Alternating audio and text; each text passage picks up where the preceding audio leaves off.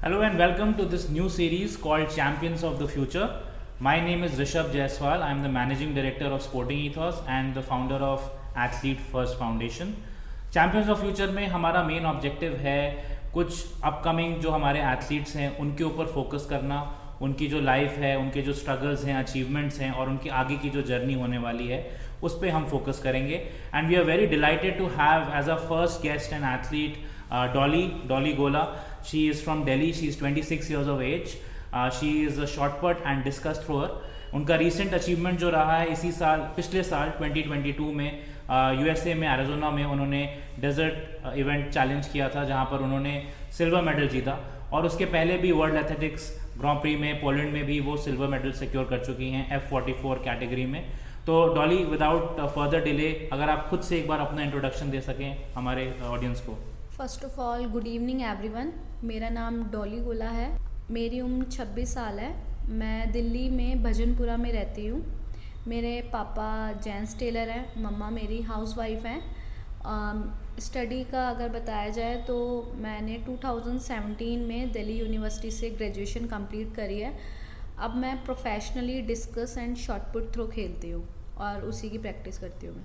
Great. थोड़ा अपनी family के बारे में और बताइए, कितने सिबलिंग्स हैं आपके? बचपन आपका कैसा रहा? Okay sir, I have 4 siblings. मेरे से बड़ी मेरी 3 सिस्टर्स हैं. तीनों सिस्टर्स मेरी मैरिड हैं. Okay, great. और पूरा जो है आप लोग सब लोग दिल्ली में स्कूलिंग हुई आपकी. कौन से स्कूल में आप जाते थे दिल्ली में? सर मैंने 1st to 6th तक मैंने मेरे घर के नियर में एक प्राइवेट स्कूल था, Shivam public school. And then उसके बाद मेरा गवर्नमेंट स्कूल में मैंने अपना एडमिशन करवाया था. Government girls senior secondary school number 2 B block Yamuna Vihar Delhi 53. Great. So Dolly, ये बताइए कि ऑब्वियसली आप पैरा एथलीट हैं और इंटरनेशनल लेवल पे खेल चुके हैं और इंडिया में अभी पैरा एथलेटिक्स या ओवरऑल पैरा स्पोर्ट्स अभी भी एक उभरता हुआ डिसिप्लिन है. लोगों ने अभी जस्ट पिछले 4-5 साल में नोटिस करना शुरू किया है. तो थोड़ा सा अगर आप बताएंगे कि अपना जो ये डिसेबिलिटी है ये कब आपको पता चला, कैसे आपने स्पोर्ट में पार्टिसिपेशन शुरू किया और किसने आपको इनकरेज किया स्पोर्ट में स्टार्ट करने के लिए? मेरी जो डिसेबिलिटी है वो 25 दिसंबर 1999 में हुई थी एक एक्सीडेंट की वजह से.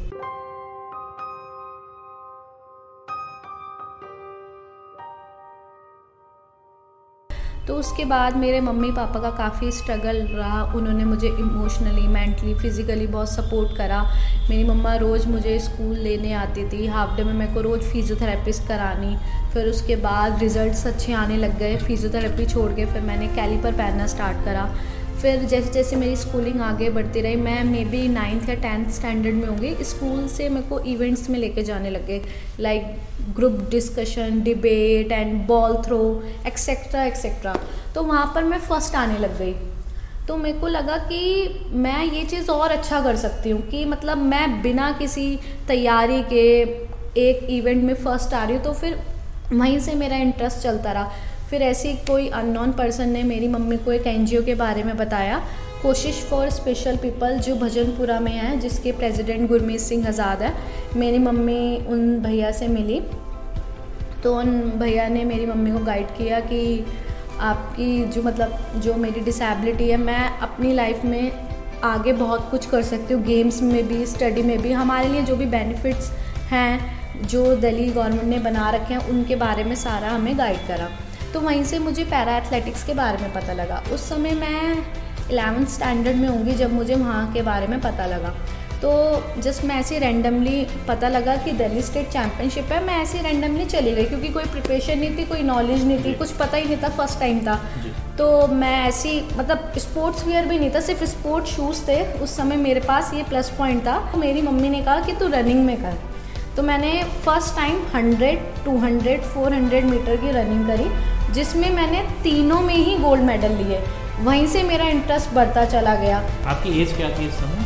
सर मेरी एज उस समय मे बी 16 या 17 होगी. हाँ जी. तो फिर वहीं से मेरा इंटरेस्ट बढ़ता चला गया. फिर मेरा नेशनल्स के लिए सिलेक्शन हो गया. फिर मेरे नेशनल में भी गोल्ड आने लग गया. फिर ऐसे चलता रहा. फिर मैंने उसके बाद गाज़ियाबाद में नेशनल्स हुए थे, मैंने वहाँ पार्टिसिपेट करा। जब तक मैं प्रैक्टिस नहीं करती थी, क्योंकि मुझे इस बारे में कुछ नॉलेज नहीं थी, मतलब किसी ने गाइड नहीं करा। जब तक कोई गाइड नहीं करता तो पता नहीं होता कि हमें आगे अपना क्या करना है स्पोर्ट्स में, कि कैसे कैसे चीज़ें स्टेप बाय स्टेप चलनी है आगे। तो मैं अपनी स्टडी कंप्लीट करती रही, 11th 12th ग्रेजुएशन कंप्लीट करती रही और साथ ही साथ पार्टिसिपेट भी करते रहे। फिर जैसे मेरी ग्रेजुएशन कंप्लीट हुई तो मुझे बताया कि तुम प्रैक्टिस करो इस चीज़ की, तुम और अच्छा कर सकते हो जी। फिर मुझे हमारे सीनियर प्लेयर्स हैं, कई कोचेस हैं, जैसे एक होता है ना, हम किसी बच्चे को देख के बताते हैं कि ये बच्चा ये बन सकता है। उन्होंने मेरी बॉडी देखी, मेरी स्ट्रेंथ देखा, उन्होंने मुझे बोला कि आप एक बार थ्रो में ट्राई करो। एक बार मेरे कहने से मैंने कहा ठीक है सर। मैंने थ्रो में ट्राई करा, उनको लगा कि मैं काफ़ी अच्छा कर सकती हूँ। फिर मैंने थ्रो की प्रैक्टिस स्टार्ट करी। सबसे पहले मैंने जो थ्रो की प्रैक्टिस स्टार्ट करी थी जवाहरलाल नेहरू स्टेडियम में। मैं 20-21 ईयर्स के थे, हाँ जी, पहली बार थ्रो किया। हाँ जी। तो मैं वहाँ थ्रो करने जाती थी, आती थी, सारी चीज़ें मैनेज करनी। फर्स्ट टाइम घर से इतना दूर, मेरे घर से 25 किलोमीटर दूर पड़ता था जवाहरलाल नेहरू स्टेडियम। मैंने 1 साल गई वहाँ पर, अप डाउन करा, चीज़ें करी, सीखा थ्रो ड्रिल्स वगैरह कैसे क्या है, डिस्कस पकड़नी भी नहीं आती थी, वो सब चीज़ें करने लगी। फिर उसके बाद मेरा नेशनल हुआ पंचकुला में, जिसमें कि मेरा मेडल नहीं आया। तो मैं टोटली डिप्रेस्ड हो गई थी। फिर मेरे जो फ्रेंड्स थे, फैमिली थे, सीनियर एथलीट्स थे, जूनियर एथलीट्स थे, सब ने मुझे यही बताया, समझाया कि जब भी हम कोई नई चीज़ करते हैं ना, वो एकदम परफेक्ट नहीं होती। धीरे धीरे धीरे करके स्टेप बाय स्टेप आपको कंटिन्यू करनी पड़ेगी अपनी मेहनत, अपनी प्रैक्टिस। मतलब मैं, एक होता है ना कि हमने किसी चीज़ को टाइम दिया इतना और हमारा मेडल नहीं है, मैं बिल्कुल डिमोटिवेट हो गई थी। मेरा जैसे फर्स्ट डिस्कस का इवेंट था, सेकंड शॉटपुट का, उसके बाद बहुत ज़्यादा मैं इमोशनली वीक हो गई। फिर मेरे को समझाया, सबने घर आई, मम्मी ने समझाया कि बेटा कि एक बार में आप नहीं आ सकते ना, आपको मेहनत करनी पड़ेगी, और बच्चे भी कब से कर रहे हैं, भाई आपने तो 1 साल से ही स्टार्ट करा है। फिर धीरे धीरे करके मेरा जो, मैं डिमोटिवेट हुई थी, मैं फिर से मोटिवेट हो गई। फिर मैंने, इतना अफोर्ड नहीं कर पाते थे उस टाइम पे हम, तो फिर मैंने छत्रसाल स्टेडियम में प्रैक्टिस स्टार्ट कर दी, क्योंकि वो मेरे घर से पास था। मैं आपसे पूछने वाला था कि जैसे आपने बताया कि जो इकोनॉमिक आर्थिक स्थिति थी वो इतनी भी मजबूत नहीं थी, और आप लोग, आपके 3 सिबलिंग्स ऑलरेडी थे, उनकी भी पढ़ाई चल रही होगी, तो कैसे मैनेज किया? ट्रैवल करना, स्पोर्ट्स में भी ऐसा खर्चा तो हो ही जाता है, चाहे मिनिमम से मिनिमम, तो कैसे वो मैनेज किया आपने? बस मम्मी पापा ने अपना सपोर्ट किया। और फिर मैं एक नेशनल में मेडल जीता था, तो मेरे को किसी ने बताया इसकी स्कॉलरशिप भी मिलती है, तो अपनी वो स्कॉलरशिप इकट्ठी करनी।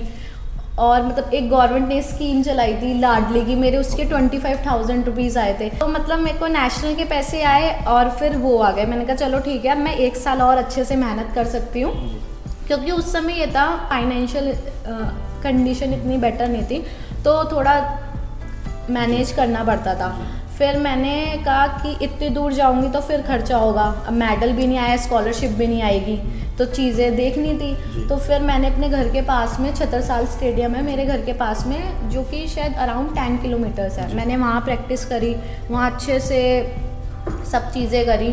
फिर उसके बाद मेरा नेशनल में गोल्ड मेडल आया डिस्कस में, फाइनली वहाँ जाके मुझे सक्सेस मिली। वहाँ फिर मेरा शॉटपुट में सिल्वर आया, जबकि बाद मेरा डिस्कस और शॉटपुट में सिल्वर आता चला गया और आज तक आ रहा है। और अगर नेशनल में बोला जाए डिस्कस और शॉटपुट में मेडल, तो 2018 में आ रहा है, जो 17 और 18 का सेशन था जब से आ रहा है। और अगर दिल्ली स्टेट की बोला जाए तो मैं जब से 2010 से खेल रही हूँ दिल्ली स्टेट, जब से लेके आज तक मैंने दिल्ली में चैम्पियन ही रही हूँ, गोल्ड मेडल ही आया मेरा हर इवेंट में।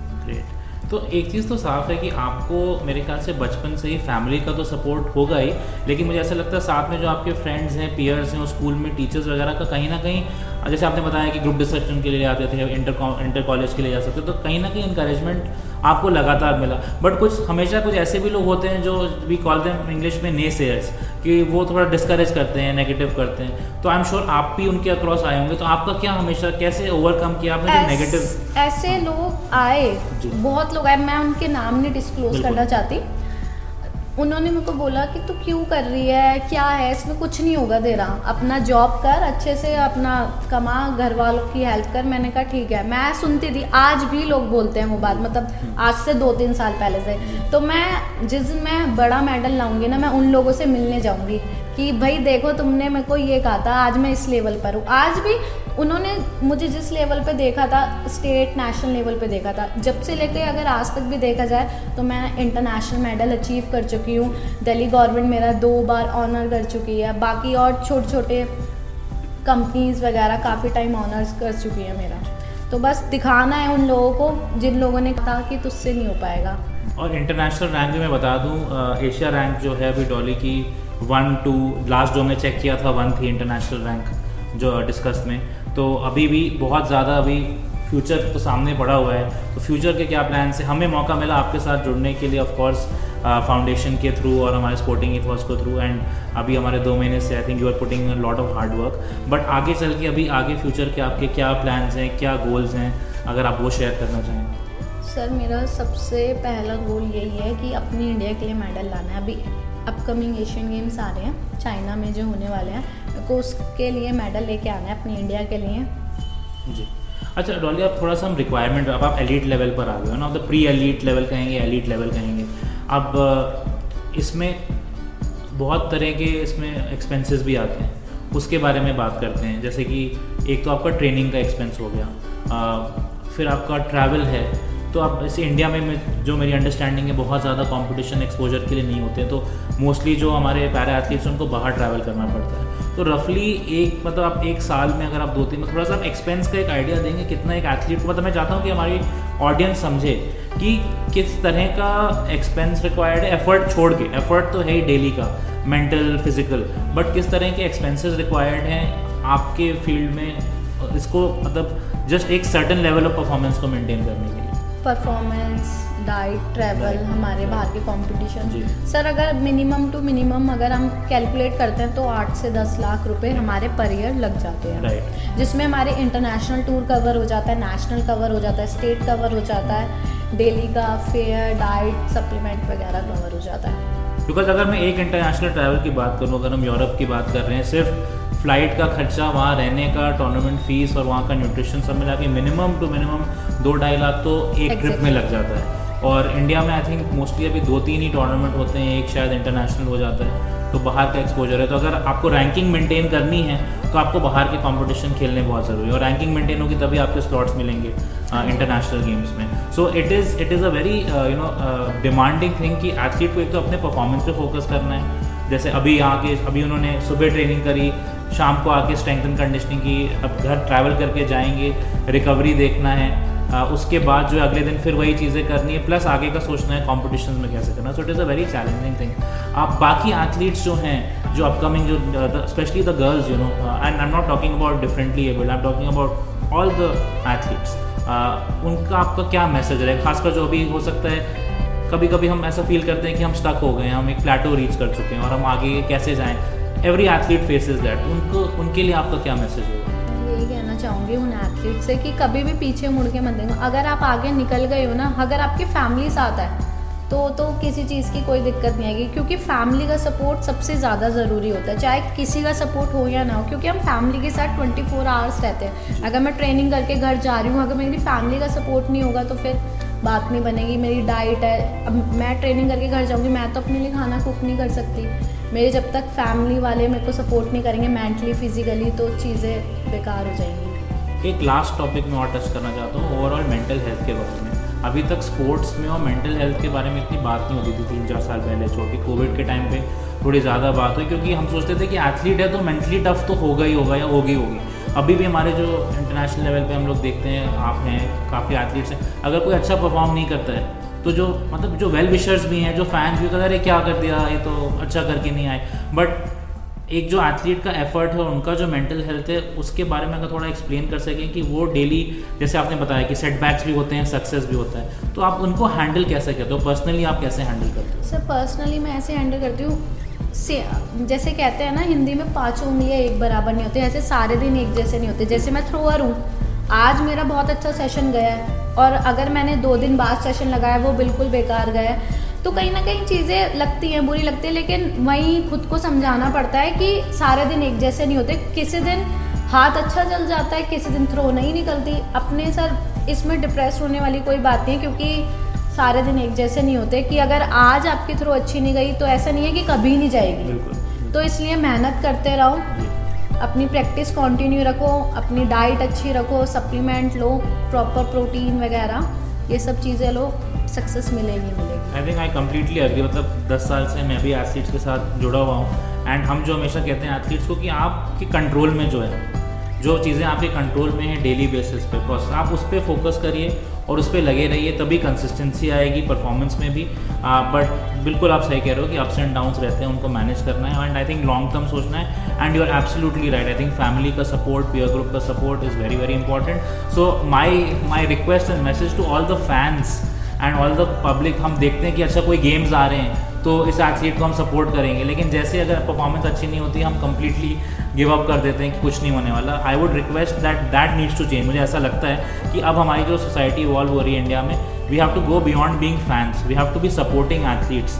कि कभी कभी न्यूज़ में अदरवाइज भी लोग सोशल मीडिया पे कमेंट कर देते हैं बहुत loosely, but they don't go through daily athlete किस चीज़ के थ्रू जा रहा है। आपको आई होप ये एपिसोड इंटरेस्टिंग लगा होगा। हमारी ये कोशिश है कि हम आपको डॉली जैसे और एथलीट से मिलाते रहें। जो हमारी फाउंडेशन है एथलीट फर्स्ट, उसके साथ हम 13 एथलीट्स के साथ जुड़े हैं, और पहले हमारी कोशिश है कि हम उनकी स्टोरी आपके सामने लाएं, और ये रिप्रेजेंट करते हैं हर एक एथलीट की स्टोरी जो इंडिया में अभी despite all odds they are struggling, but they are persevering and trying to make a mark at the highest level, and we are there with them, and we hope all of you are watching can also support them in spirit and in any other way. So thank you so much, and that's it for today's episode.